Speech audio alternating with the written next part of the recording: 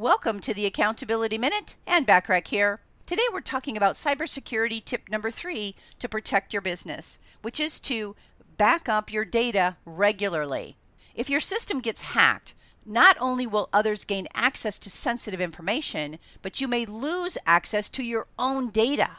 Backing up your data regularly to the cloud will still give you access to it if anything happens.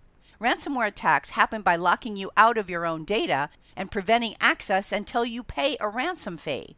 If you have a recent copy of your data, you don't need to worry about getting that information back. How often you back up your data depends on your business and how much information you're storing. At the very least, you should back up after any important task has been completed.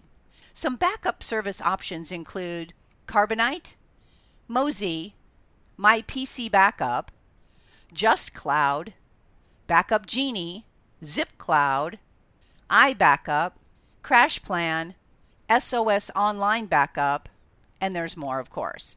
Tune in tomorrow for cybersecurity tip number 4 to protect your business. In the meantime, subscribe to my Business Success Tips and Resources blog by going to accountabilitycoach.com/blog.